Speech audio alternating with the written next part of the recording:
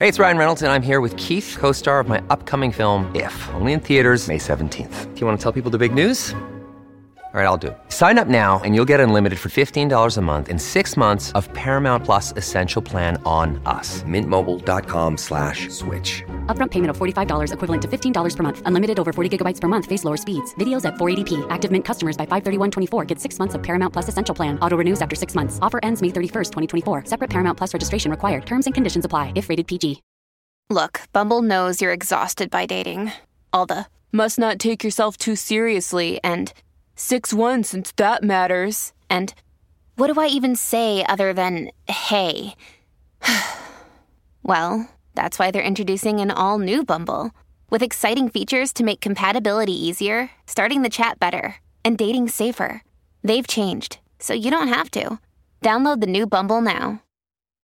When you need mealtime inspiration, it's worth shopping Kroger, where you'll find over 30,000 mouth-watering choices that excite your inner foodie. And no matter what tasty choice you make, you'll enjoy our everyday low prices, plus extra ways to save, like digital coupons worth over $600 each week. You can also save up to $1 off per gallon at the pump with fuel points. More savings and more inspiring flavors make shopping Kroger worth it every time. Kroger, fresh for everyone. Fuel restrictions apply.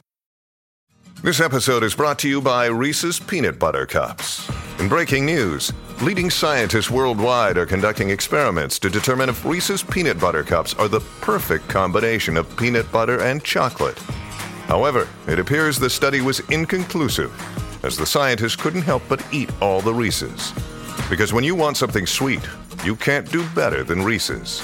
Find Reese's now at a store near you.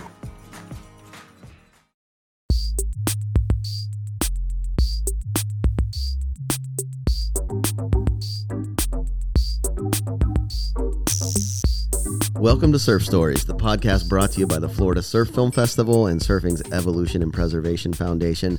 I'm your host, John Brooks, and with me, as always, is co-host Kevin Miller. Kevin, how are you now? I'm good, thanks. How are you? I'm great. Great. Right. Just got off of work, cruised by Casa de Miller, and record a little outro for Mr. Matt George. I'm really happy to have Matt on the podcast. I can't really talk. I'm about halfway through my morning coffee. Yeah. And you get 4 hours of sleep regularly when you're on shift. Yeah. I got like 3:30. Got to bed last night like 3:30 and up at 6. So yeah. I had to take Morgan to something the other morning early, and I got 4 hours of sleep. You would have thought, you get used to it. I was run over for the whole day. I was cranky. I was oh man, it was horrible. You get used to it, and our guest today, Matt George, can attest to that. He's done a lot of philanthropic work around the world with aid and bringing in like medical aid and water filters and food and things like that into some of these third world places that we go and surf. Yeah, pulling people out of buildings and yeah. Oh my God, just amazing what he's done on his spare time when he's not getting waves. He's giving back. And speaking of surf and waves, he was on the Surfer Magazine TV show as a host for the first 2 years, and that was a huge thing for me. I used to record those on VHS and play them over and over again, and they're actually available now on Surf Network, the Surf Network that Ira Opper produced, and it's an app on your Apple TV, and you can find all those Matt George episodes back there. They're wonderful. The Costa Rica episode sent me to Costa Rica 2 days after I graduated high school. Yeah, that's a great resource that pretty much almost any surf movie that's ever been made is on there. So wonderful stuff. Yeah, and it's growing. He's got a lot of great content coming out every week. Yeah, but it was so cool to have a chat with Matt. He's in Indonesia, where he currently resides, and got a new book out. Yeah, fantastic. In Deep, Matt George's new book of like old school journalistic writings. I say old school because everybody curates their own content now, and there's nothing really like it anymore. Yeah, the Surfer's Journal does a pretty good job, but pretty good. They do a great job, but I'm saying like it's tough to find that kind of a 5-day intensive visit with somebody in their house and learning who they are. Yeah, and I think like pro surfers. in this day and age, they probably have no concept of what that would be like. Think about, you're an up and coming professional surfer and you find out that this journalist who writes for the magazine that you idolize and hope to be in, or maybe just getting in, is going to come live with you for 5 days. Dude, that'd be nerve wracking. Yeah. You'd be like, oh my God, I won't look like an idiot in front of this guy. Hey, he's going to go to school and hang out in the back of the classroom and stuff and see Yeah. what's going on with the chemistry in the classroom. Yeah. And see how other teachers and students treat you, because everybody knows what you're up to. Exactly. Yeah, it's got to be trip, but just absolute craziness. So, well, anyway, let's kick it off, right? But yeah, it's so cool. We're so stoked to talk to Matt. So enjoy our conversation with Matt George.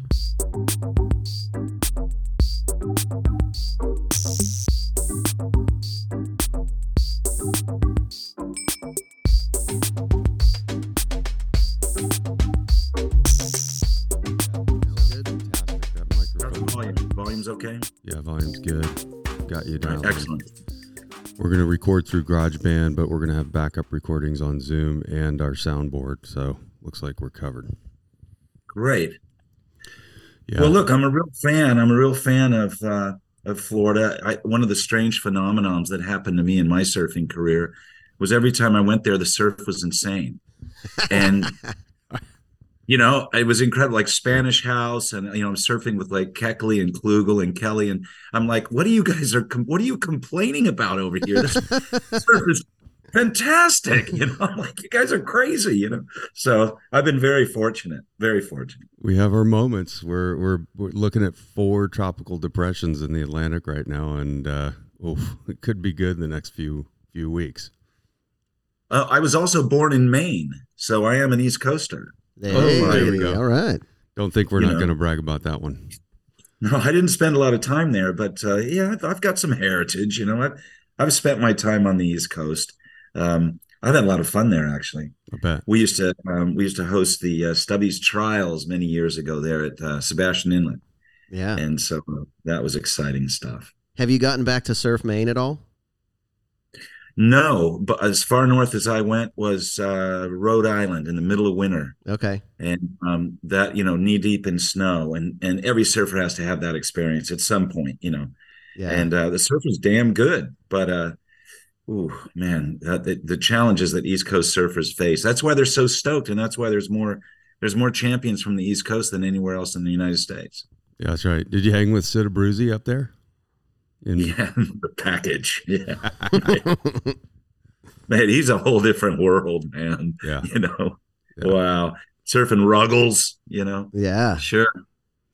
They just premiered his biodoc in front of, I think it was like 2,000, 3,000 people at one of the Fort amphitheaters out there in Newport. Sure. It doesn't surprise me. He reached a lot of people with his craziness. He's really reached a lot of people, and that surf skate spirit, that he personified, he really lived it. I mean, he's he's our Iggy Pop. Oh yeah. Yeah. I like it. The guy that's really lived it and looks it, No kidding. Yeah. Well, back to our chat today. I see you have a Kandui Resort shirt on, and I think I remember from David's podcast, which I'll just tell listeners real quick. Matt's recorded a couple of really good podcasts so far, and we didn't want to overlap too much on the material.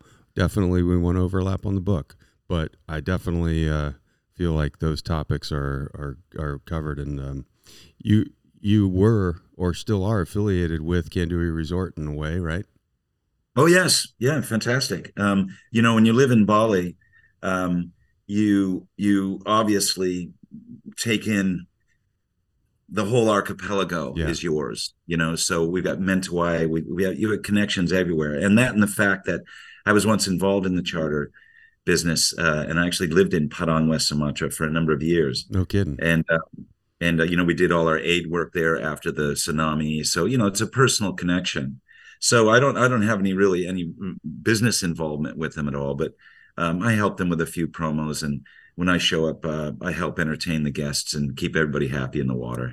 Yeah, for sure. I think my man on the right here and I went in 2014. We were actually at Kandui Villas next door, but they Sure.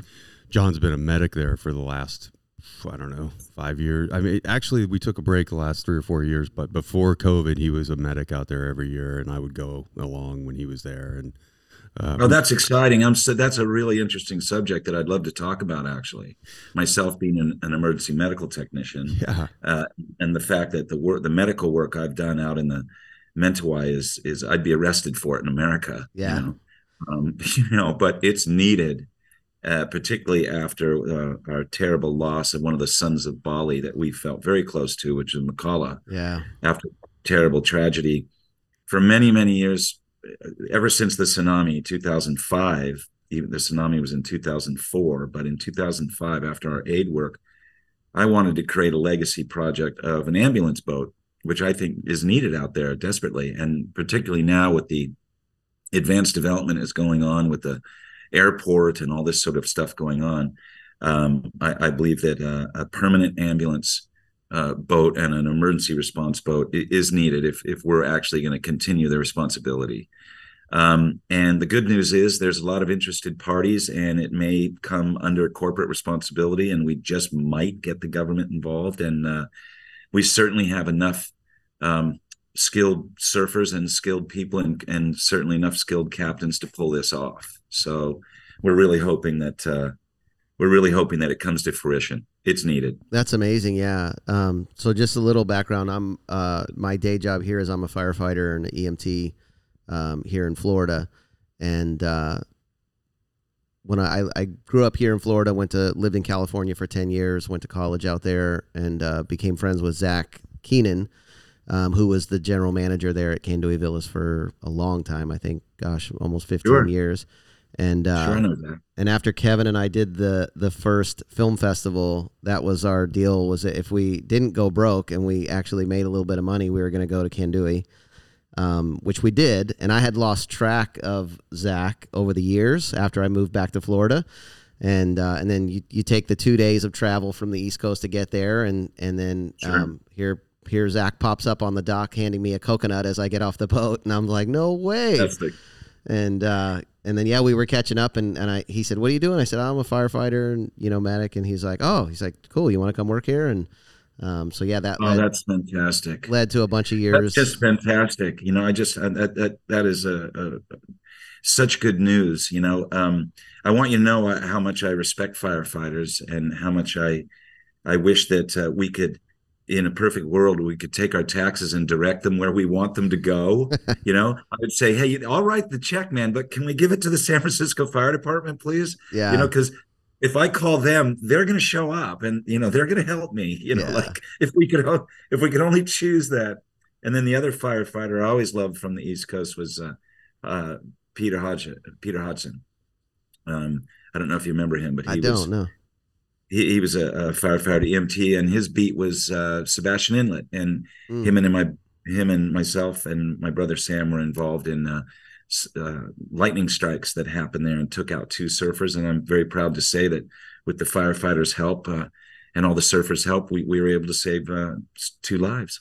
Wow, that's fantastic. And just kind of an addendum to that, this weekend we're doing our third quarter Surf Film Festival screening, and in conjunction with that, we're bringing the guys out from Bragg Group in Hawaii, and they're teaching a 2-day water safety seminar. They call it a surf responder class, which is a really cool name, I think. But yeah, what those guys are doing on a global level to educate folks, and doesn't necessarily have to be about big waves. In fact, it's not. It's about just being in the water and having those skills that we should all have. If you're going to travel and you're going to surf all over the world, you ought to know some of these basic things. So yeah, we're excited to bring that here to Central Florida for the first time this weekend.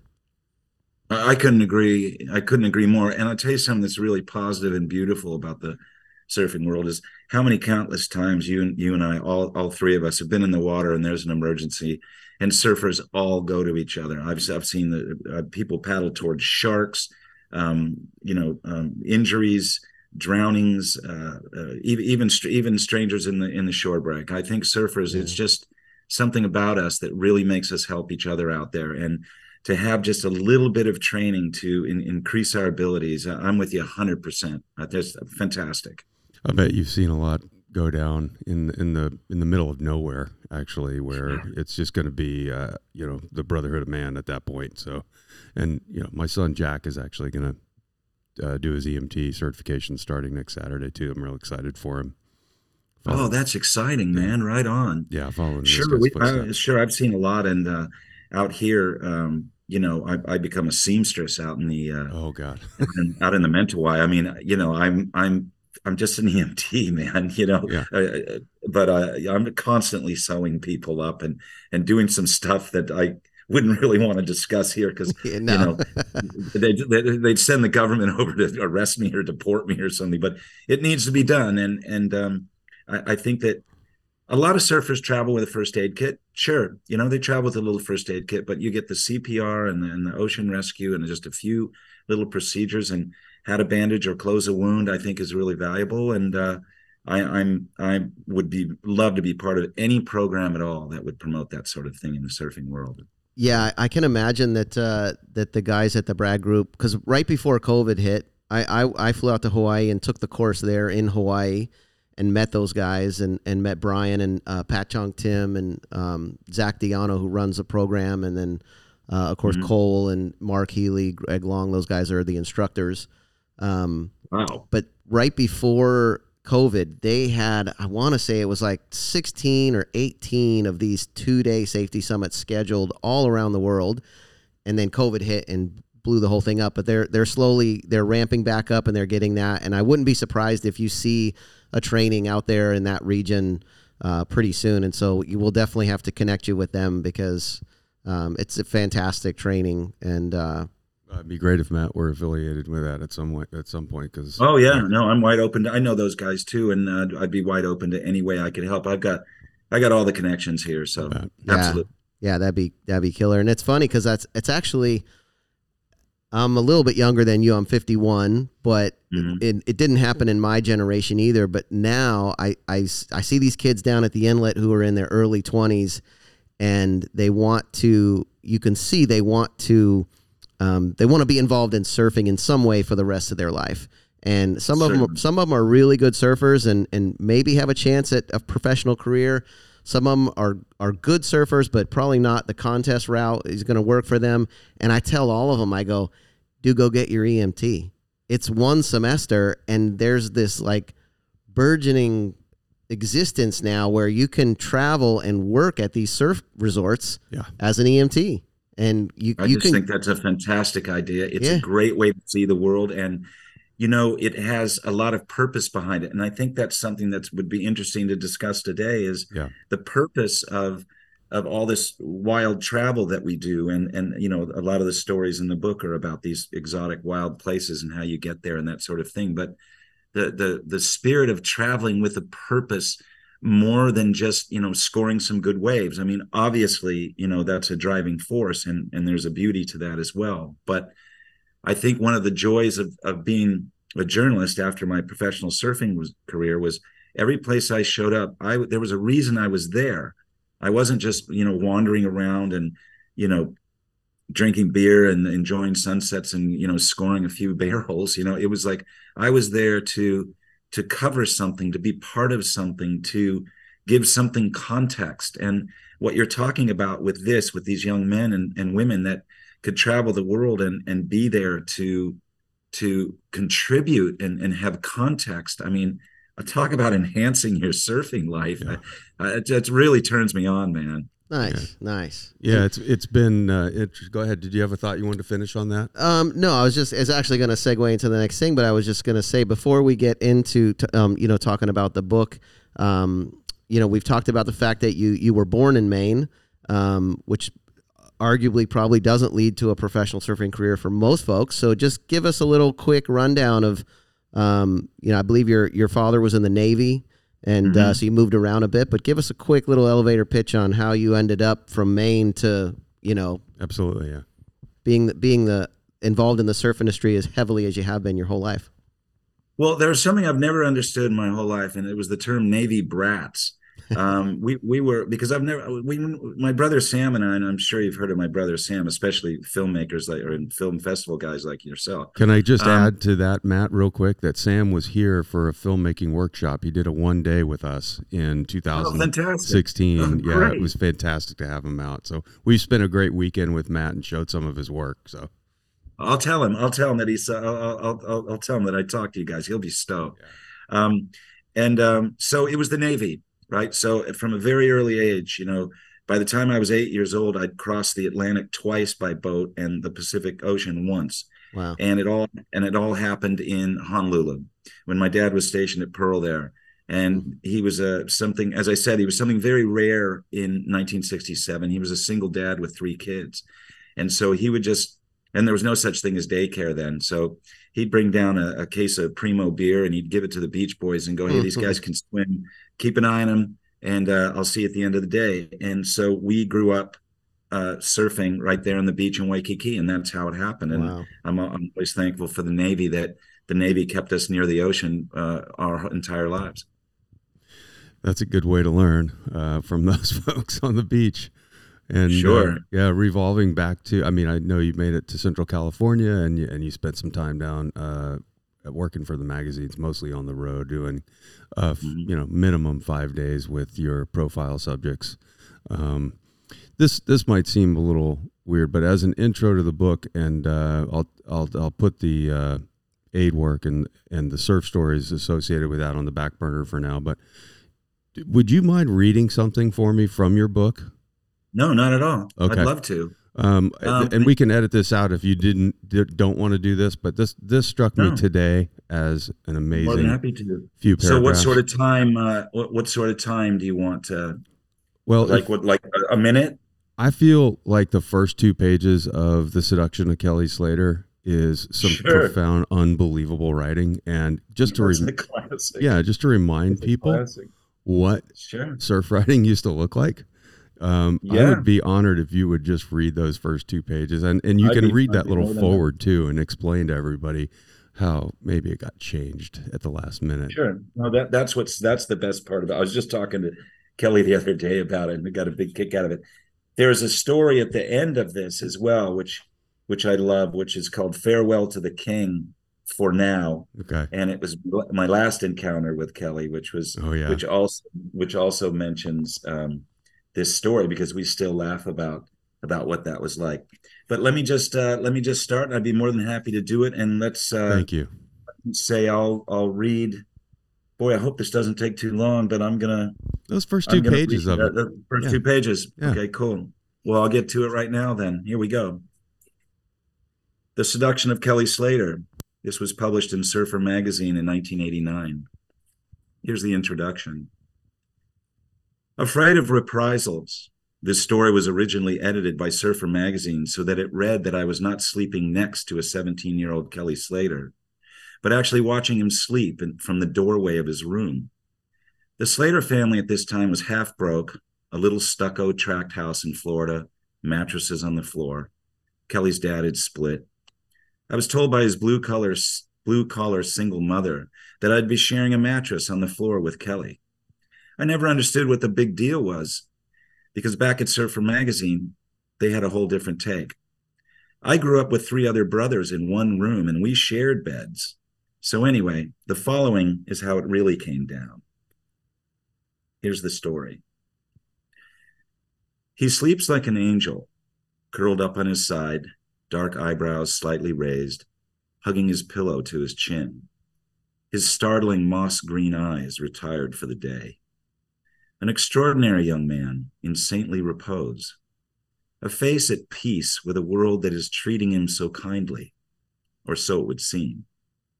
Lying next to him in bed, I listened to the sounds of the night, Kelly's measured breathing, the hissing of the nearby Atlantic Ocean, its gummy breeze sifting through the palms, and strangely, the low snorting of 2 manatees rolling by in the lagoon system that laces itself through the backyards of Cocoa Beach, Florida.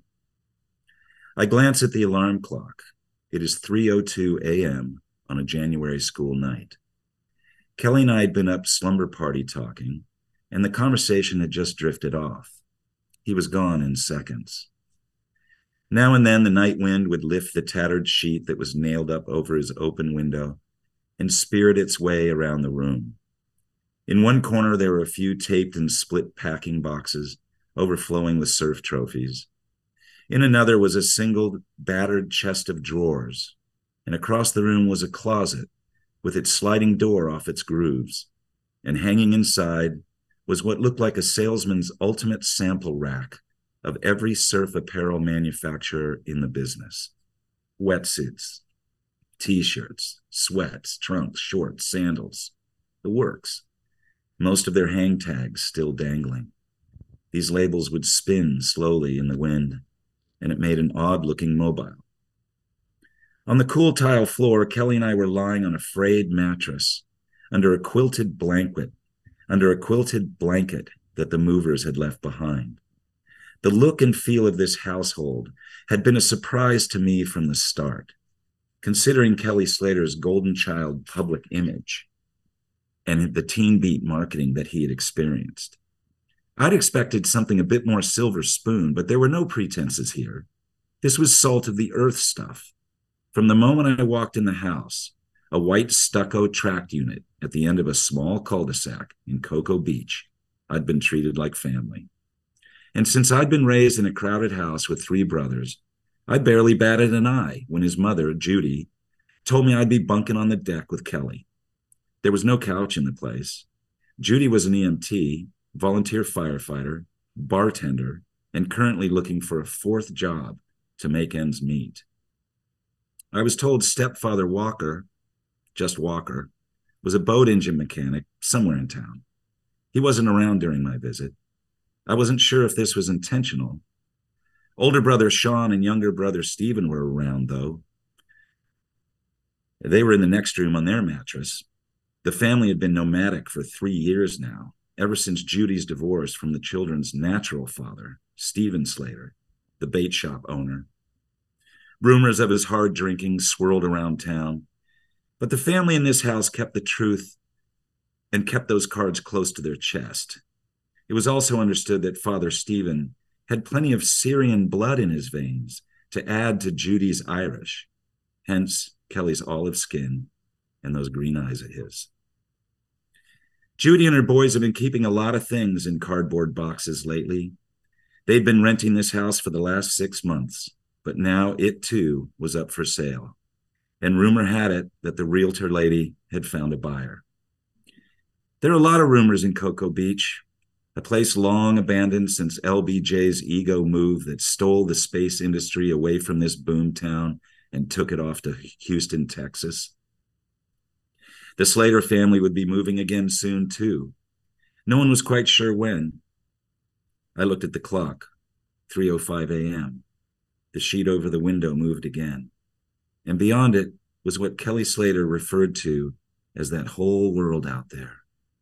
Funny how he'd put it that way, as if it were a separate entity lying in wait, a kaleidoscope of expectations. Holy shit. That's good stuff, man. Beautiful.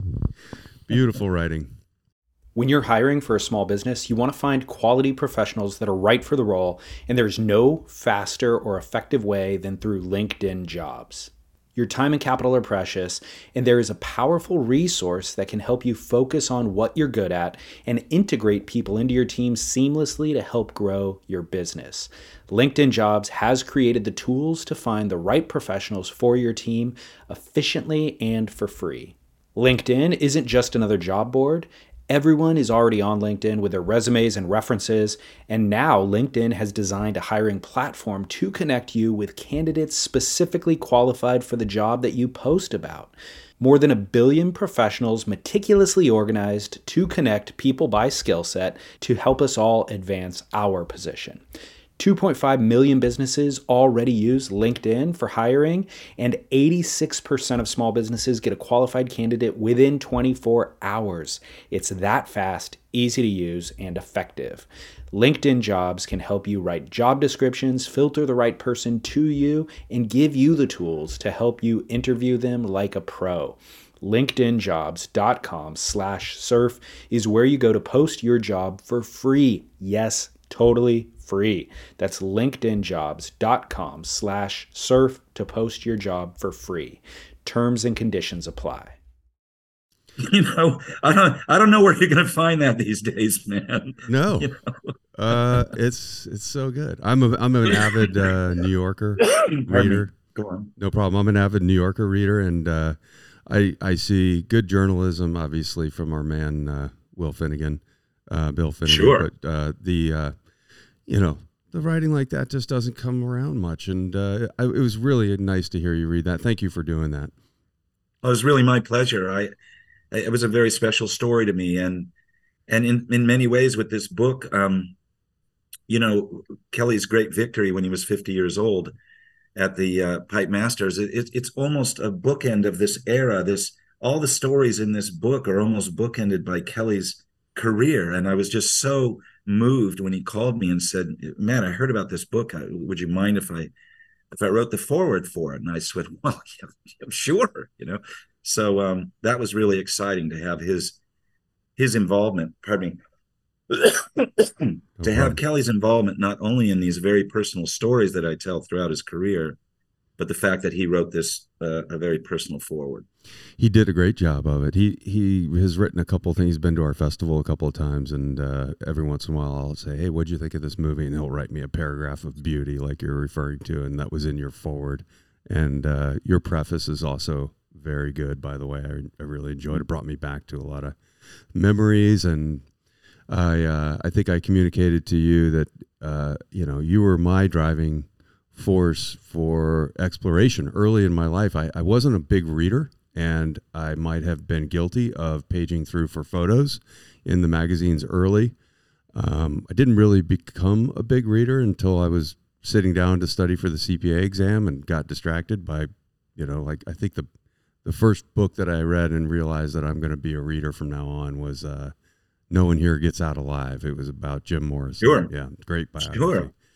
And then I started reading some Jack Kerouac and all this stuff, went down a rabbit hole and got, a literature degree eventually and all this. But it brought me back to what it does, in fact, do is this book brings me back to all of the early work that you did that I may have missed in being too much of a TV freak. And I was that. I was TV, movies, saw you on Ira's Surfer magazine. We've had Ira out here and told a lot of great stories about you and him, stranded on boats or something, But crazy stuff. Yeah. Well, it was something that lived in my VCR and on repeat of having you introduce movies and surf locations and destinations and personalities of the sport. And for guys who weren't heavy into the written word, it was I can't discount it. It was a big part of my friends and our life. And like I said, 2 days after I graduated high school, I was on the way to Costa Rica with those guys. Good for you. Yeah. All right, man. Yeah. So nice. It wasn't easy for any of us. So many people say, "Oh, Matt, you're so lucky. Your world of traveling and surfing, the whole thing." Luck my ass. Yeah. Jesus, that took a lot of work and a lot of sacrifice and a lot of financial sacrilege and a lot of real chances. Lucky me, bullshit. Yeah. Yeah, you said I made that happen. Yeah, just the way you made it happen. And I really like your point about that. Like when I grew up, I wasn't, some egghead in the back, reading Joseph Conrad. I was watching all the movies, and you don't think that Five Summer Stories changed my life. That was like I was like going to church, and so I understand that the visuals of surfing and the combination of film and music was so important to people of our vintage. This combination of these artists that were able to capture this mystique in this world that so captured us. And so I think it was really important and to be able to have appreciated surf films all your life. These days, these young people have clips. They have these little clips, and they don't have a real chance to express themselves, or I don't really know if it's capturing the spirit of what gets surfers even today. The surfer that surfs for the first time at 8 years old I don't know if these are giving these people enough. And I do worry about that. I do worry about the approach of AI and ChatGPT and, communicating with emojis and single word responses rather than really, really thinking about what we're doing and why we're obsessed with this. I think that real movies and real stories will always be important because they're going to be our cave paintings. These are the things that are going to last forever, that you can't just scroll by. You don't want to scroll by your surfing life. I really believe that if you're serious about your surfing and you're really obsessed with it, look into it, man. Because like I say, if you don't look into surfing, it's not going to look into you. Yeah. That's a great way to put it. I'm enjoying your book already, as you know, and just a pleasure to have you on this podcast to share some surf stories too. And I was trying to give you a little heads up on that. It's always sometimes an awkward moment on this podcast that we do when we say, hey, tell us a surf story. And, you see somebody's, blank space comes over their face despite a couple of emails in front of it. But I mean, hey, that's what we live for. You've been telling stories your whole life, and yes. You are a natural storyteller. So do you have any topics, like you said, the aid that you've provided people in need all over the world, from Pakistan to, like you said, the tsunami in Indonesia? Sure. I'll shut up now. I'll let you tell us some stories. While he's while you're thinking about that a little bit, I'll just remind our listeners too, like that was the whole impetus for this podcast. We started the podcast when COVID struck and we couldn't do the film festival. We wanted a way to stay connected to our fans and our listeners and maybe create a larger listening audience.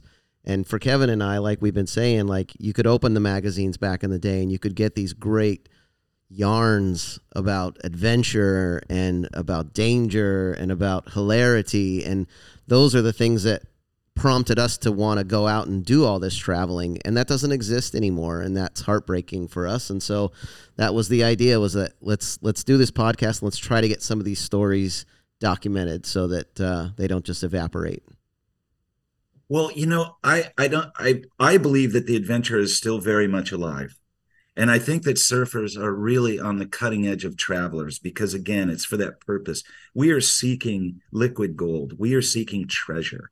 And it's important to us. And it connects us with the world. And it connects us with cultures. And it connects us with the romance of the surfing world that I still believe exists. For example, just recently, we've had 4 surfers lost at sea in the Mentawai.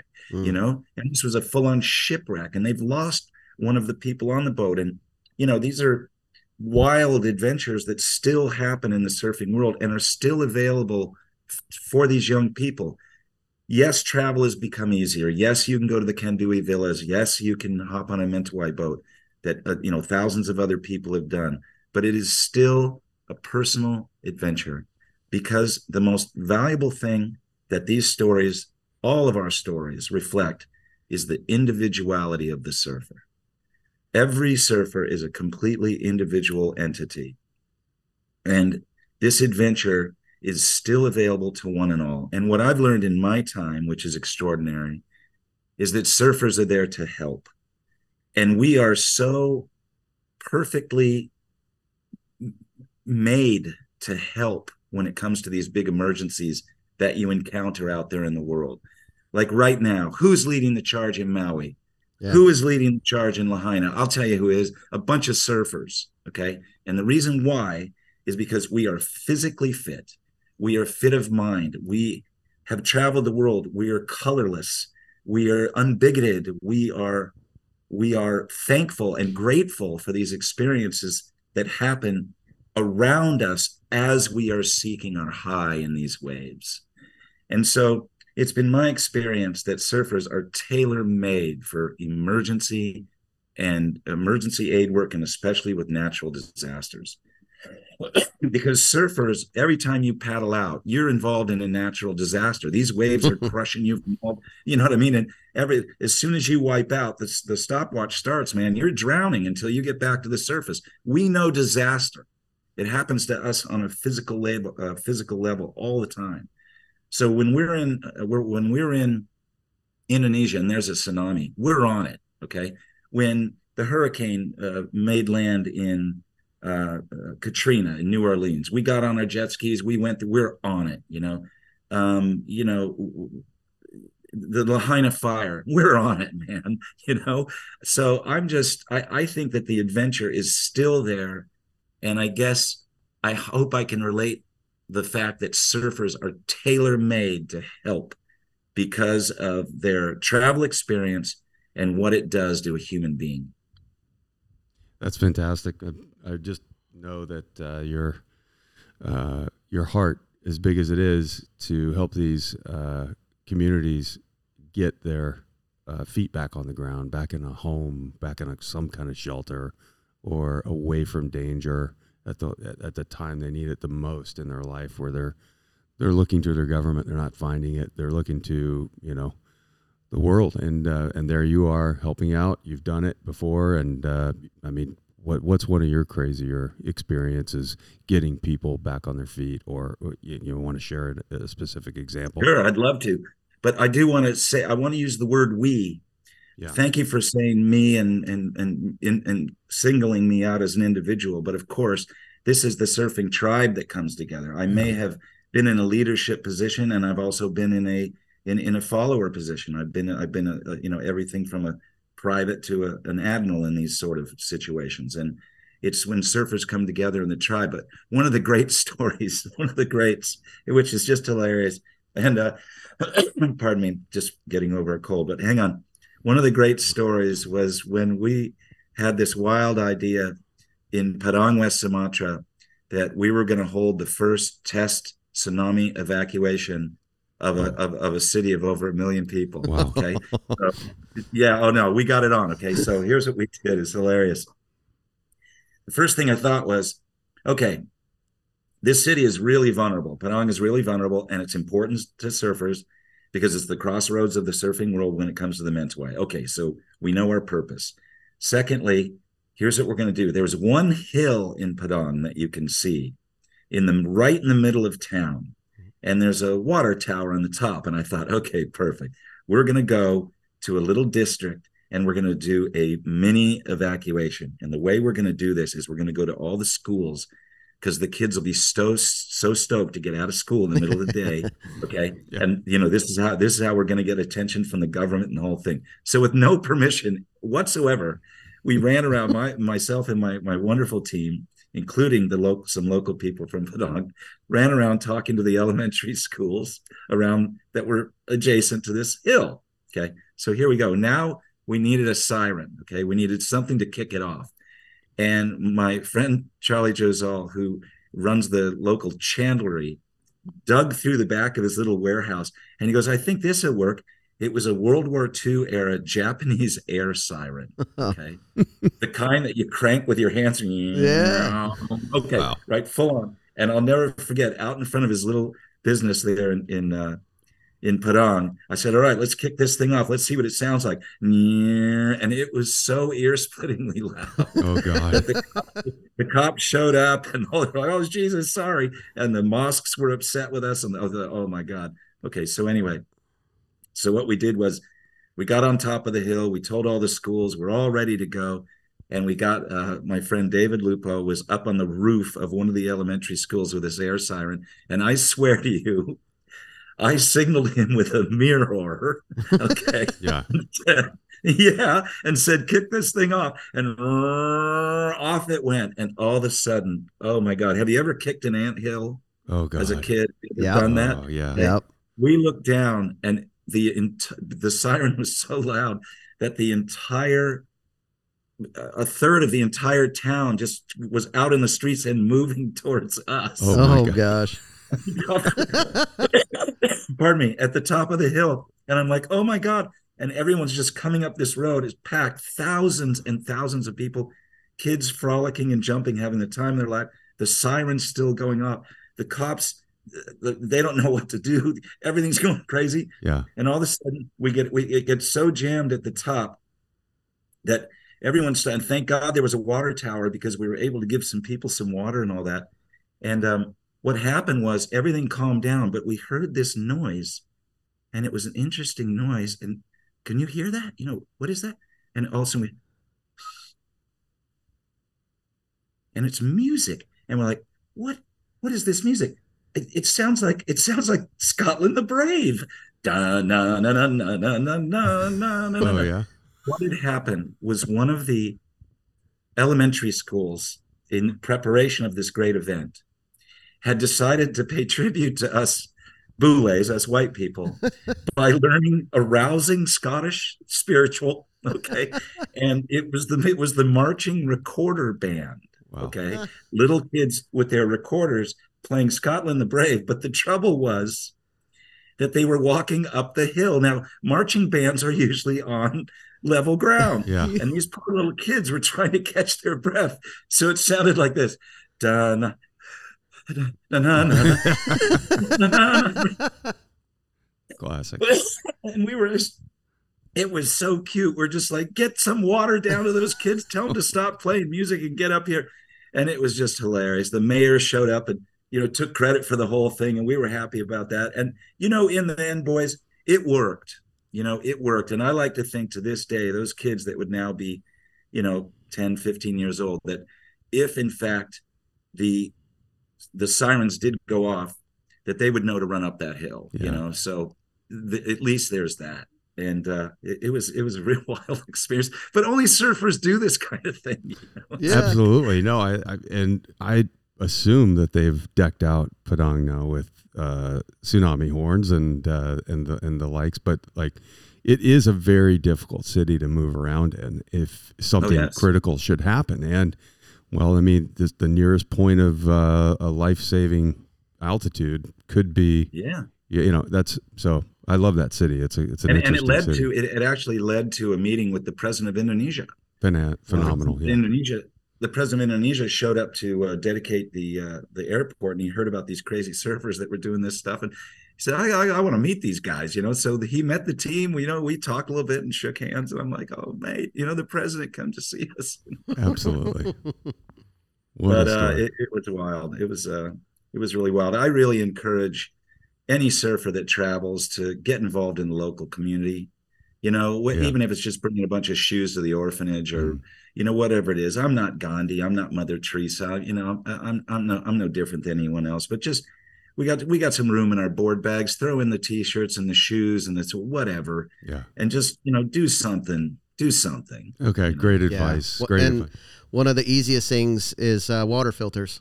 Because that's something that we take that for granted, and having been fortunate enough to travel a lot, you go to a lot of these remote places, and that's one of their like a good portion of their day is taken up with finding fresh water and securing fresh water for their family, and then another portion is taken up with securing food, and that's something there's a few surfers that do. I know John Rose has his organization, where he fantastic. That's you can buy these little filters that I think they're about $25 or something, and all you need is a 5-gallon bucket to put it together, and that'll give a family of 5, I think, clean water for like 2 years or something like that. It's amazing. Sure, to look for things like that, just simple things. It doesn't have to be a huge financial investment. I mean, even if you brought 1 or 2 of those things over for 2 families, it's something, and it gets you involved in. It's more than just being the nice guy or the nice woman that decides to help out. It gets you involved in where you are. It gets you also involved in your own surfing story, which is important. That these trips that we go on and these exotic waves that we find and these extraordinary lengths that we go to, these stories are personal stories that make us who we are. As individuals is really important, and this is a great way to really add to your own personal story, so that when you're maybe back home and you are staring at the ceiling falling asleep and you have your memory of your trip to the Maldives or whatever, you might have a little smile on your face knowing that there's a kid there that's wearing some sandals. Absolutely.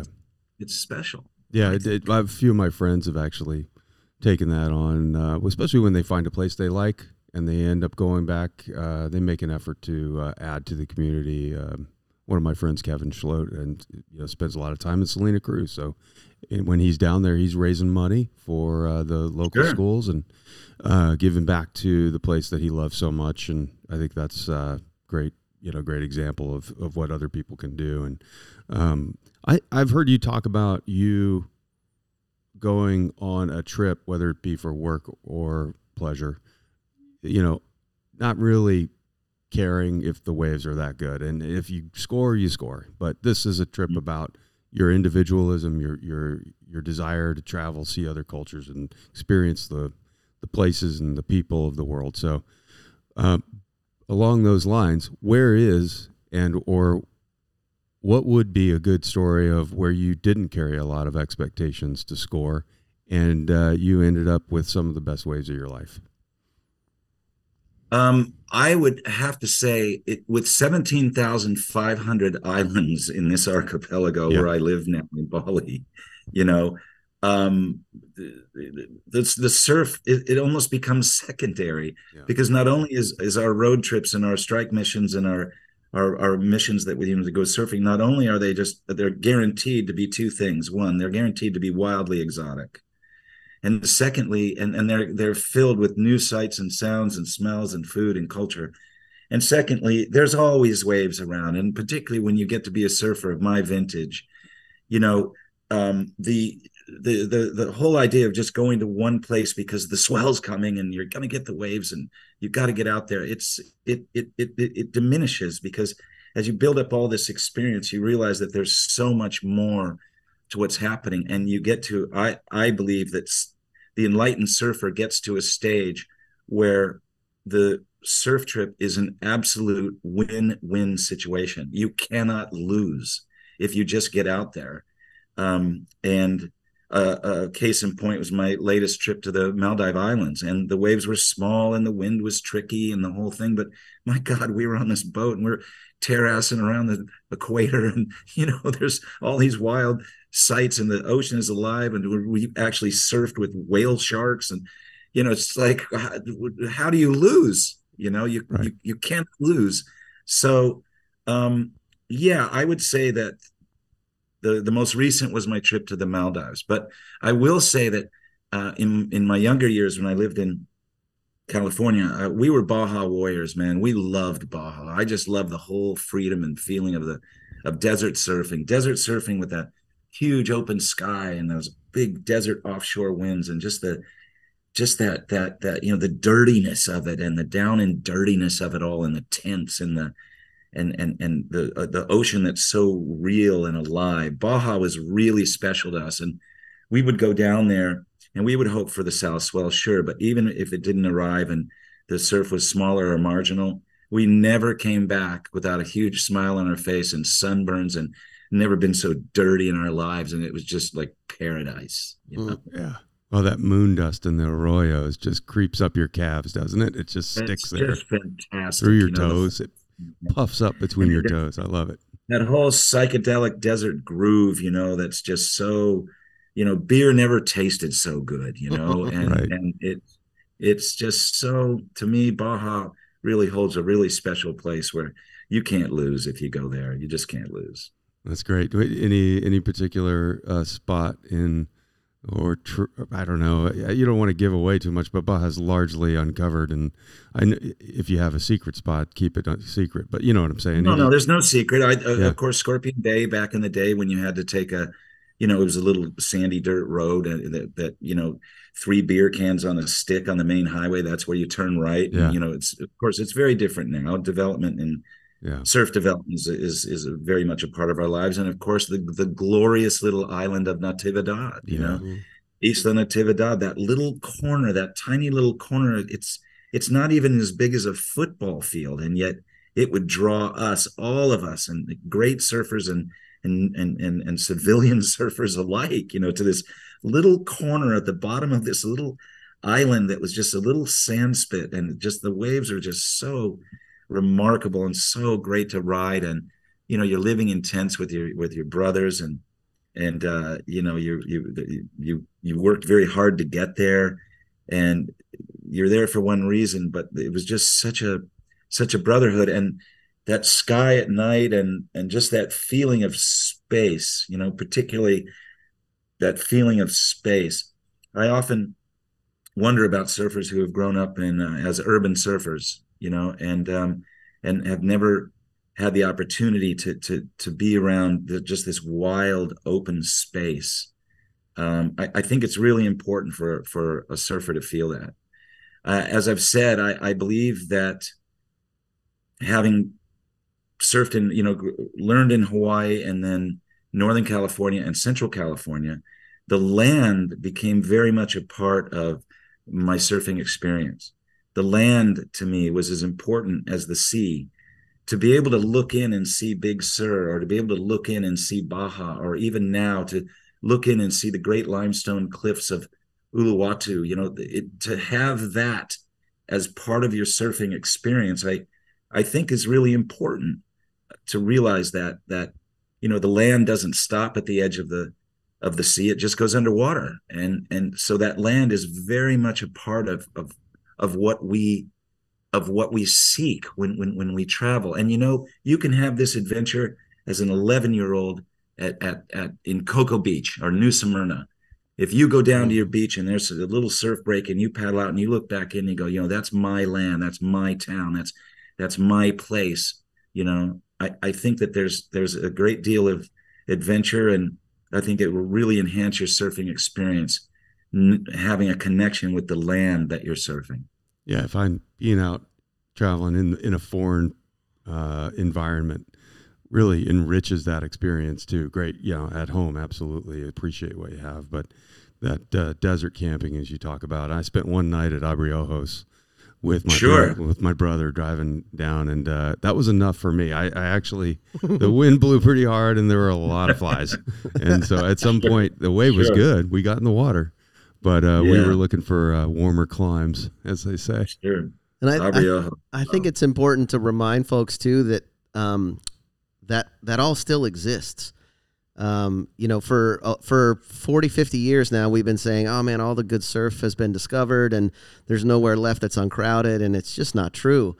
Even in this day and age, there's more and more places that keep getting found, and maybe they're a little fickle, but that adventure definitely is still available for anybody that wants to find it. And I feel like it's the biggest teacher of empathy is travel. Yes. And so it's so important for us. It's a better education than I ever got in school. I got from travel. Of course. And so, I just would encourage anybody that's listening, don't believe any of that out there that says, it's all been found, it's all been discovered. There's so many cool places, some with great waves, some with fun waves, some with no waves, but there's so much out there to see, and definitely get out there and see it. Oh, there's plenty of adventure out there. There's no question about it. And when we see the clips of the big pros, it all seems so easy and unobtainable. They cart them around. They put them in front of perfect waves and they film everything, and there it is. And it seems like, oh wow, how would my surfing ever get to that level? Well, it's easy, and I think all three of us talking right now have done it. It's just a matter of getting out there and saying you're going to do it. And once you say, I'm going to Costa Rica, by God, I'm going to Costa Rica. And whether that means you're 15 years old and you're a busboy somewhere and you're saving up your pennies or whatever it is, that's where it starts. It starts with saying, I'm going there and I'm going to do that. And again, that is the value of the individuality of surfing, which is something that a lot of people don't think about, that they bring to the actual face of a wave in these places. We do bring something very unique to a face of a wave wherever we go. We bring our physical individuality. There is not one single surfer on earth that looks like another on the face of a wave. We are as different as snowflakes. We're as different as fingerprints. Something about our kinetic energy that mixes with a wave, that contorts our bodies into these dance poses, We all hold our hands different. We all surf differently. We can stare out into the sunny glare, and you can see someone surf and go, that's Bobby, or that's my brother, or that's Kelly, or whatever it is, because these waves contort us individually into these postures and this style that we have that's very individual. And we take this to Nias, and we take this to Costa Rica, and we take this to J Bay, and we take it to these places. And this is something to really consider about the surfing that you do on the face of a wave. Wherever you travel, wherever you go, know that you're bringing that to this place, and that you should honor it and celebrate it and get out there and get it on and be as stylish as you possibly can, because you're bringing something completely unique and completely yours. Yeah, that's well said. And I feel like your book does a good job of that. What you did was you took that little jumping off point and went deep into these folks' lives and pulled it together in a beautiful way, influenced by some great writers. I've heard you talk about your influences with Matt Barr, and the sure. Yeah, the fact of the matter is, well, we should celebrate, as you have, this collection of writing and push it out there to the fans, because I know just from you reading the first few paragraphs of Kelly's article, they're going to be taken back, eyes opened, be stoked to go travel again. Sure. But these profiles are fantastic, and I know you have more work coming down the road in the form of books, right? So what have you got? Yes, I'm very excited. Tell me. But I'd also like to mention too is that I have always been a major proponent of female surfing. I'm not sure where that came from. It could have been my mother was a school teacher. The oldest member of our children was my sister. She, so I had an older sister or something.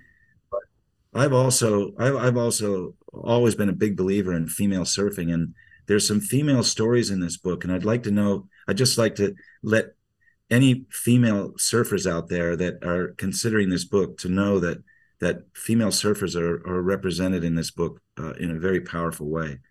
I have learned in my profiles that I've done with these famous surfers like Elaine Beachley and Kiala and Lisa Anderson and all these greats, is that the men I have found have been very vulnerable, and the women have been very powerful. I've found that they've been more powerful than the men when it comes to the challenges that they've faced, and the misogyny and the bigotry and the physical differences and the pressures of the ideals of beauty and all these things. These women have faced these challenges head on. And I have found that the women that I have written about, to me, have been powerful, as opposed to the men who have been very vulnerable. I think your book is representative of that. As you say, there are many stories in there of personalities that represent the power and the I don't know. I mean, it's all there of the female portion of our sport that was early on too. Like you had been doing this at Surfer Magazine early on, and we shouldn't go Since around. The 80s, yeah.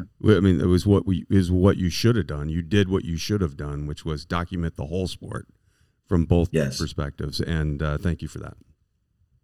Well, thank you. And thank you so much for being such a fan of the book. I think that in today's world, like I keep mentioning these things as cave paintings, you can't just make these go away. I was just last night, I was having dinner with Doug Claw Warbrick, the creator of Rip Curl. And we've been mates, like forever, for 40 years or something. And, he's getting on in years, of course. And he was just so pleased that some of these stories are being captured forever, in a literary tone like this. And again, that there's a lot of contemporary stories in here too. This is not a walk down memory lane. There's a lot of contemporary stories and contemporary essays about our surfing life. So it's not just like it's not a history book. It's not a memoir, And like I say, it's great in the bathroom because you can just thumb through it and find short stories and essays and different things that you want to read. And, you can live with this book. You don't have to sit and read it straight through. You can read it in any chronological order that you like. Absolutely. And I was just stoked that Claw was glad he was glad that these stories are getting captured, and believe me, he's in a few of them too. Is he that guy's cool? a character. I met him on the Huey in 2000. Sure. He was there with all the Rip Curl boys doing their corporate retreat, and classic. I was wearing my Rip Curl watch. I was walking around like, hey, I don't know if you noticed. Yeah, but sure. Sure, he's a classic. Thinking of that, just last night was the world premiere here of the movie called Kangs. It's the new 25-minute film by Rip Curl where they took Gabriel Medina, Mick, and Mason Ho, and pardon me, and they brought him to South Australia, put him in a couple 4-wheel drives and cut him loose. Wow. And it was so neat to see that desert surfing again. And what I loved about it was that the waves they got were for the common people. It wasn't big slabs or crazy stuff. It's all small to medium surf, and it's like watching a surf trip of us three going on a trip. You know what I mean? They just happen to be the most insane surfers on earth, and it's really neat. I suggest that I'm sure it's online. Look it up. It's called Kangs. Okay. And it's a trip, man, and it'll give you that desert groove. It'll give you the desert vibe. That's great. That's so cool. Well, I'll be in touch later, Matt.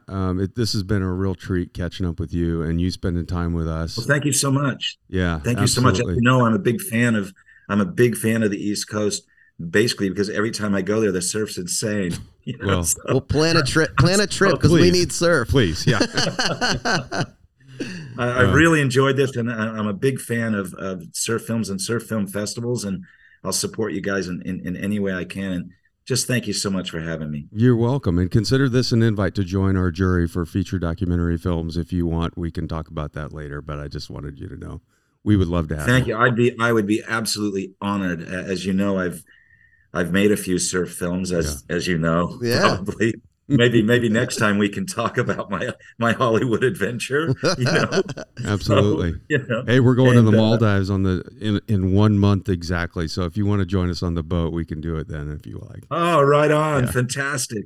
That's a hop, skip, and a jump for me. Absolutely. All right, fellas. Well, listen. Have a great day and keep surfing. And I've really enjoyed this, and I hope that this is the beginning of a connection, a lifetime connection. Thank you so much, Matt. Thanks, Matt. Take care. So long. Cheers.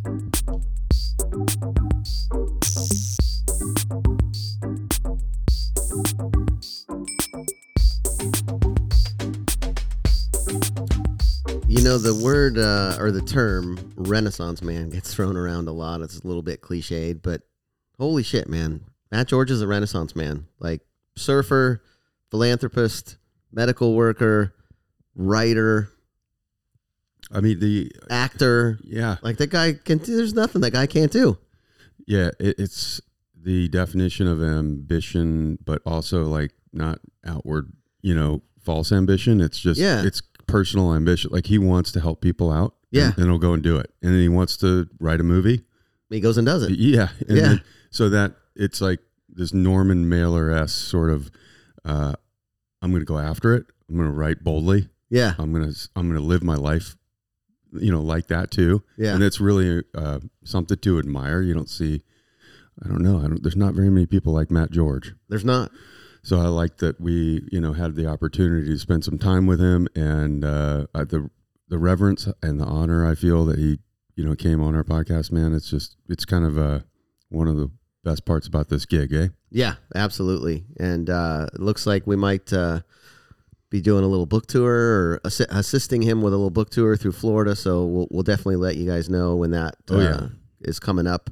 But yeah, what a cool opportunity to check out his book and have him sign it. So cool that he read a passage from the book on the podcast. That was amazing. The Seduction of Kelly Slater article was one that I read when it came out. Everybody that in our generation probably read it.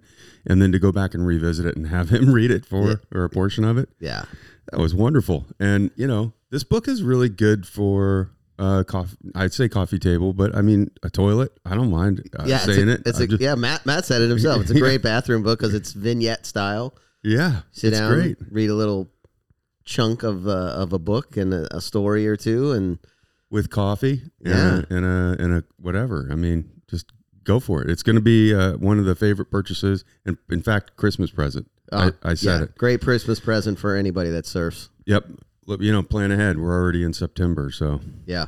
All right, everybody. Thanks a lot for joining us on the podcast. Anything else, John? Let's thank some sponsors. Monster Energy, of course, is presenting sponsor of the Florida Surf Film Festival. Surfing's Evolution and Preservation Foundation is the presenting sponsor of the podcast. They do the wonderful Endless Summer license plate that you can get. So next time you get a license plate here in Florida, check that box and know that money is going directly to support nonprofit organizations that function to either preserve surfing's culture, the coastline, the beach, or they help promote the evolution of surfing's culture and the resource that we use, the ocean. So it's an easy way to give back. Absolutely. To the community.